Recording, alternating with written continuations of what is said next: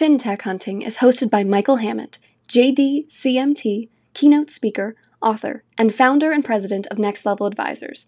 Join Michael as he seeks out tech visionaries, leading lenders, trailblazing executives, and other financial influencers to bring you actionable insights and lead generation tactics, all centered around industry greatness and success.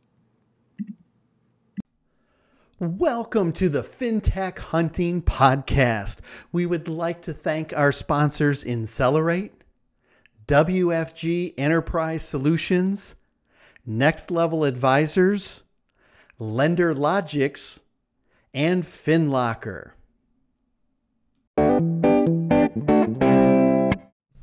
Ladies and gentlemen, welcome to a new episode of the FinTech Hunting Podcast. We have a very special guest for you today. She was one of our first guests, and now she is back, episode number 90.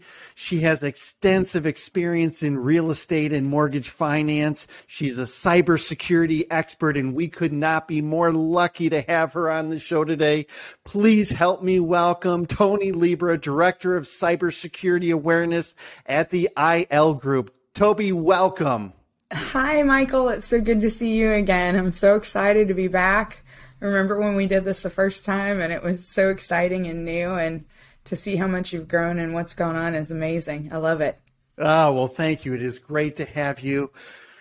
A lot has happened since the last time we've spoken, right? Yes. You know, the pandemic hits, everyone goes to digital. So what has happened in the world of cybersecurity as everything was forced to go to digital? Let's talk about that before we talk about things opening up. Give me some insights on what you saw happening. You know, it was a crazy time for us here at IL Group because working in finance, you always had specific roles that were remote workers, and it was very normal to them. But the majority were not. They were office dwellers. And so it was a big transition, getting those people used to not having such the familiarity that we have at home and that security false sense of security, should I say, that it brought with it. You'll do a lot more on your home network than you will on your work network. So it was really getting the training and the awareness out there that we had to treat it the same. What were some of the hiccups? What were some of the things that really caught people either off guard or that they weren't prepared? Or what are some of the things that they kind of fell victim to as we talk about cybersecurity during this pandemic? I think the biggest thing we saw is just the human condition. With any tragedy, you know, that is a target for bad guys. It doesn't matter if it's cyber or if it's in the physical world. So that was the biggest issue that we had to attack is their sense of attacking such a chaotic, unknown thing that we went through with COVID, and everyone in the country transferring, no matter their industry, to remote working and Zoom meetings, and all of these things were happening over the internet, and it became a playground. Oh, great point. And I think it's something that we still have to be very cognizant of. Just because things are starting to open up and we're getting a chance to have some face-to-face interaction and some personal conferences, digital's not going away. Yeah. Cybersecurity and the need to really protect oneself and our organizations is not. So what are some of the key trends? What are some of the numbers, some of the statistics that you're seeing out there as it relates to financial services, real estate, agents? What's taking place in the industry? You know, I think the number one thing that everybody's talking about right now, unless you're living under a rock, is ransomware. We see it everywhere we look. The news, the internet, Facebook, in our industry, at the water cooler, at the copier, everywhere we go, it's ransomware. Who got hit? What was this payment? Oh my gosh, the numbers are insane. I was actually looking at a few different reports over the weekend just preparing for this. One of the crazy number that I came across was the average payment in 2020 was $330,000. Wow. It's up 311% from 2019. And this report came out in the fall of last year. So when we think about those numbers and the increase, When you start talking in the hundreds of percent, it's an epidemic at that point. Absolutely. And I mean, and we're talking big dollars, we're talking systems down, we're talking work stoppages. What are some of the things that lenders can do? What are some of the things that real estate agents and brokerages can do to be better prepared for something like that? You know, we talk at IL Group, we have pretty much 5 core services, but they fall into 3 categories: prevention, planning, and management. So when you start talking about planning first, everybody has to have a plan. It's a game. It's a game for them, and if we don't agree to play the game, we're never going to win. So that planning of your game plan is the most important part. Well, I shouldn't say most important part, but it is one of the most important parts of the foundation of your cybersecurity maturity and your level. So in that planning, policy and procedures, I cannot stress enough boilerplate policy and procedures that we pull off of the internet and fill your name in here. My partner and I review these. He's the master at policy and procedures. I'm too hyper to sit and read all of those. But, you know, we sit and look. They'll present us with 10 to 12 pages. We've literally seen them still with the fill in your name here where they forgot to do it. Our typical policies and procedures are going to be 120 to 150 pages because they're including your escalation list, who your teams are in the case of an attack. The last thing you want to do is have your hair on fire and know where that extinguisher is. So we simplify them. We have the business continuity, incident response plans, disaster recovery. You know, we live here on the Gulf Coast. So it's not just cyber you have to think about in those plans with your systems, physical as well. We're, you know, hurricane after hurricane lately. So there's so many layers in those policies and procedures. And unless you truly know what you're looking at and what needs to be done, it's very hard to make those complete and thorough. All right, so step 1 was planning. Let's go to step 2. Planning and awareness training. Train your staff. This falls under planning and prevention. Okay. Probably the number, it's going to border with being number 1 tie between policy and procedures and awareness training. We have to get in touch with our people. We're throwing so much money at IT infrastructure and not a lot at information security, which is just your people, which is what was how the peoplepatch.com was born. That's our website, because we're patching your people just like your IT is patching your systems. So awareness training, and it can't be once a year at a sales meeting or a big annual corporate meeting. They forget that in about a day. Yep. So short, engaging, entertaining, make them want to learn awareness training. We do it once a month. It's less than 10 minutes each class. We do a lot of gamification. We try to keep positive competition within the company. So there's leaderboards. And what we've seen out of that is everybody's talking about it. Hey, what'd you get on your quiz? And it becomes this great positive competition, but they want to learn about it. And we keep those short increment subjects that are relevant to the time. So they're changing constantly. We've pushed out a ton on ransomware in the last few months just because of what's going on. Right. Well, as you talk about that planning and, you know, you have a 200-page document, I can imagine it's got to be very difficult to get people to actually execute then on that and make sure that it's current, that it's relevant, yes, that it stays up to date. And then to your point of really getting your teams to buy in, tell me about some of the challenges that presented as we're dealing with COVID, as you're talking about Zoom, go-to meetings. You can't always meet live with staff. A lot of the staff wasn't even coming into the buildings. Correct. What happened there? You know, in the beginning, we were just preaching VPNs, to be supplying VPNs to your remote workers because of that fact. Not a lot of people use them at home. You know, there's a false sense of security when you're in your house. It's no different. There's absolutely no difference of being in your office and being at your dining room table. Well, and you're right though, but it's a different mindset for people of, hey, I can go check out this, I can download this attachment, I'm going to click on here, and then the next thing you know, they just expose themselves to all kinds of challenges and problems. Right. And you think about the people that were coming and going from our house, cleaning services or lawn maintenance, all of delivery people, and we have an office, an entire company office spread out on our dining room table. People weren't thinking about that in the physical sense too. Who's coming and going from your house that has 2 or 3 gatekeepers at an office to go through that can be seeing what you have laid out? So that physical security and the false sense of security we have at home is probably our biggest obstacles with remote workers.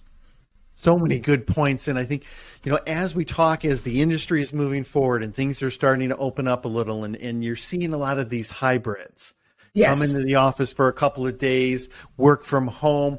What kind of additional challenges does that present to everything that we're discussing? The dreaded stolen USB. Right. We're throwing everything and all of our information and easily tracked files that we use a lot on USBs. We're taking them back and forth to an office. We're going to Starbucks now that things are back opened up. We're going to restaurants to, get out of the home or not be at the office.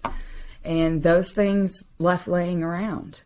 You have to be conscious all the time of where your company data is. And that those things are levels of access. Not everybody needs to have those. Well, and that's a great point, because I know a lot of organizations have just said the laptops we are going to distribute don't have access to USB. We're not going to allow you to exchange data that way. And yeah, I know it's a little inconvenient for some people, but it's much more secure than one of those getting in someone else's hands or anything like that. What are some of the things you're seeing as it relates to companies' approach to allowing USB access, not allowing access, allowing them to access networks from public places? What are some of the tips that you can give people to be more secure? I'll tell you, even within our client base, we've seen a whole lot go to issuing laptops, like you're saying, not letting people use their personal laptops for both personal and business, which is a great step. Also, the VPN usage and supplying that service for their employees has been another great thing. It's also just that repetitive motion of getting used to a new normal. Where we weren't. We would just pop in, hook to a public Wi-Fi, and do our thing. And that cannot happen anymore. It just can't happen. Well, and when you say it can't happen, I think it's so important. We've talked about it a little bit, of the education of our employees. Yes. And it's that ongoing, that constant reminder of, hey, don't fall prey to this. Don't click this attachment. Don't go to the public. And it's human nature, right? People have been cooped up. They're excited about getting out. Absolutely. I've now traveled to a few conferences, and you see people, whether it's at Starbucks, you see people in the hotel lobby. They're excited to be out and about, but they're now on their laptop. They're now doing a lot more on their cell phone. What kind of risks does that involve then? It opens you up to everything. It opens you up to any attack. I think we try very hard not to preach paranoia. This is the world we live in, but there's no reason to always be scared of it. But you do have to acknowledge it. And so hiding our head in the sand, upper management or C-suite folks, we can't do that anymore. You have to assume that everybody is vulnerable and everything is vulnerable. Every device they're opening, everything they're doing. We talk a lot about social media. We live behind Facebook and LinkedIn now, and getting on those public networks, they're going to see what you're doing. On a personal note, we talk a lot to our colleagues because we both have kids when we're out speaking, the safety of our families. You don't have to post everywhere you are. You don't have to post when you're gone. Tying where you work to a personal Facebook account is extremely dangerous. You talk more freely about what's going on in your office to your personal friends. Promotions. They see when people are promoted. They see if you're in an accounting department. They see who has the money and who has access, and they're watching it constantly. Social engineering is probably one of our hardest things to combat. Interesting. And I think it's so important we talk about the need, especially when COVID hit, for being virtual, being digital, leaning in and building relationships and rapport. And that's the good side of it. But then there's also the other side of how do you protect yourself and do it right. The other thing we talk about a lot is knowing your vendors. We do a lot in our virtual CISO program with vendor management for our clients. You have to do business with companies that keep security as important as you do. Sometimes that's hard questions. We have vendor management questionnaires strictly around their security. And sometimes that gets hard because people don't want to say that they're behind or that they're not quite up to what it should be. We need them to be open with us at that point because we can only help if we truly know your real picture. So we do a lot of work and we try very hard to preach, to do work with vendors that you trust and that you know are keeping security top of mind. You know, we have a lot of partners here at IL Group personally that we work with, and we make sure that those vendors are vetted, and we work with the companies like Lloyd's of London and National General, and work with the Knowledge Coop a lot. All of these companies keep security top of mind, and we know that. You're only as strong as your weakest link. Oh, that is such a good point. And what are some of the suggestions you then have for how do companies go about vetting? What are some of those tough questions they need to ask? How do they really get to, the security that those people are participating in? Or what are some of the loopholes that, you just say, hey, they're really not as prepared as we thought? How do you ask those tough questions, and where do they get? That's where it gets hard. When you formed a relationship with a vendor or a partner, and then you do find out through these security questionnaires that we help you build that they might not be where you need them to be with the amount of data or the type of data that we collect, especially in finance. We are the identity theft capital of the world. We're collecting driver's license, W-2s, tax returns, all of these things in finance that are the golden nugget for a hacker. So you do have to do these questionnaires, and you have to have all of the questions right, and you have to make sure that they're filling them out correctly and checking on that. There is nothing wrong with double checking on your vendors and partners. They do it to us here at IL Group, and we have a cybersecurity division. It makes my heart warm when they ask us deeper questions. And if you're not that familiar with the information security aspect of vendor management, that's where third parties like us could come in and show you how to build those questionnaires and what to ask. And then instead of it affecting your relationship, we go in as a virtual CISO program and we talk to them on your behalf. So it keeps the relationship strong between you and your partner or vendor, but it also gives you a little bit of backup to say, hey, my cyber people say you have to have this. Right. Well, and that's a very important point, because I think some people are worried about, well, I don't want to ruin this partnership. We've worked with them for a number of years, or Absolutely. They're one of our key suppliers. But to your point, then use a company like the IL Group who can go in and on your behalf ask those tough questions. Absolutely. Because some of it is just not even knowing what questions to ask. Correct. People don't know what they don't know, and they don't know those vulnerabilities. So I think you bring up so many excellent points. Where do you see things going? Where should lenders, where should real estate agents, where should they be focusing their attention, in the second half of 2021? Again, our IT folks do an amazing job at keeping us all running. They're building the highway and they're maintaining it.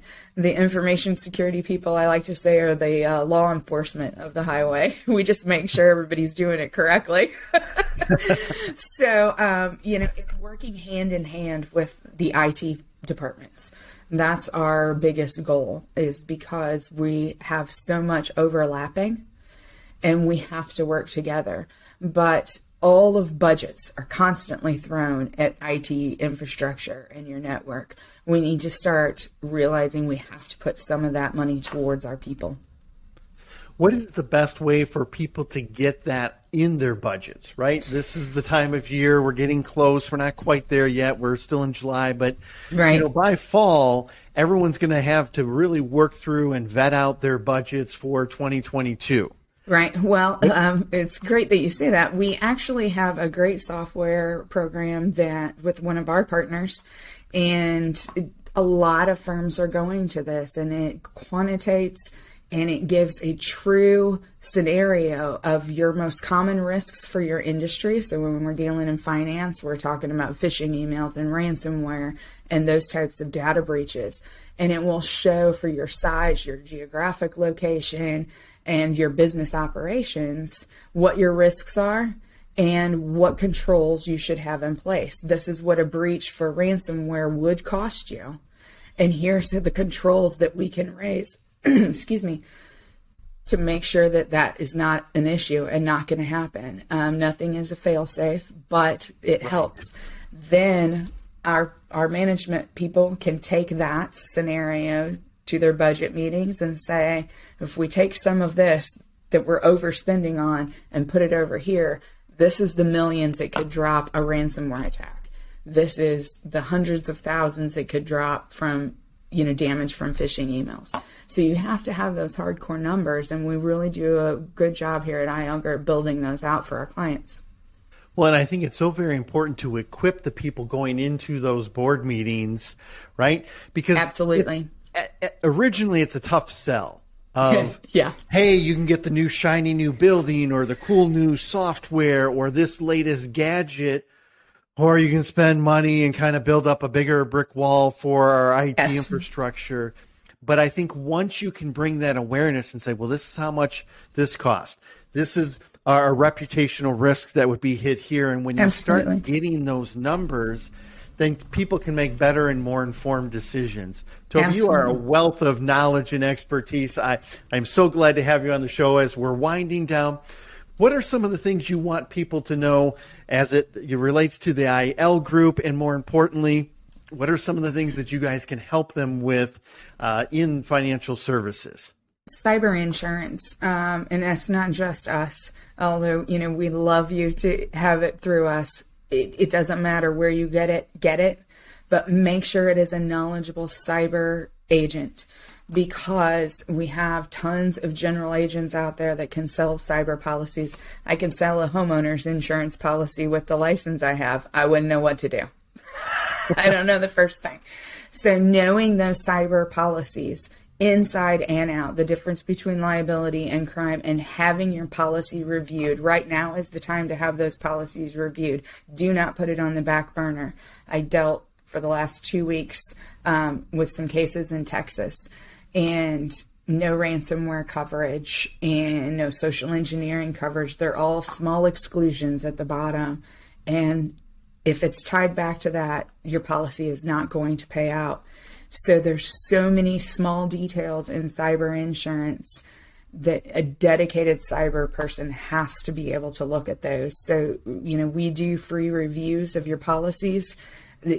That's one thing we pride ourselves on. I don't care if it's a client or not a client. We'll review your policy.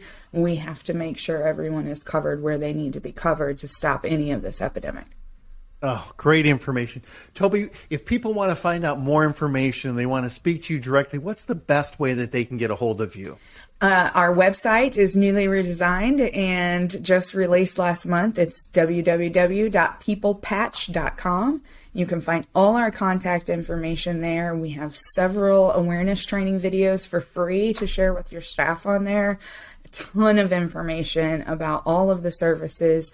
We release new things that have happened, new attacks, new trends that are coming out. So it's just a great source of information, and you can find my contact information all on there. Fantastic. Toby, like I said, you are a wealth of knowledge. Thank you so much for joining this episode of the FinTech Hunting Podcast. Thank you, Michael.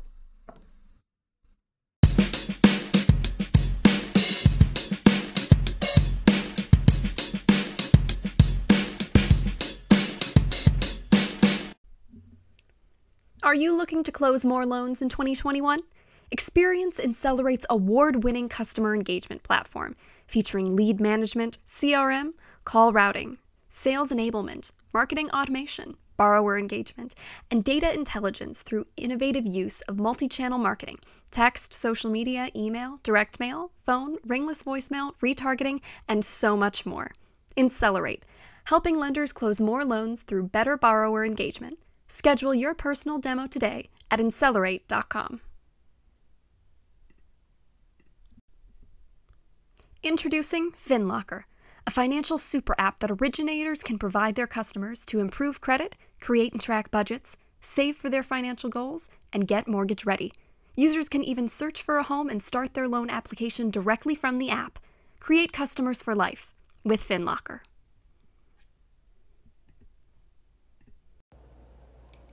Are you struggling to keep up with record origination volumes? From property valuation and appraisal to title insurance and closing services, WFG Enterprise Solutions provides flexible mortgage origination services that address your organization's needs head-on. By taking the time to understand how you run your business, WFG can create solutions that save you time and money on every transaction. That's why WFG consistently earns Net Promoter's world-class ranking for customer satisfaction. Innovative solutions, world-class customer satisfaction. Get to know WFG today at WFGLS.com. FinTech Hunting is brought to you by Next Level Advisors. Next Level Advisors, where businesses come to grow.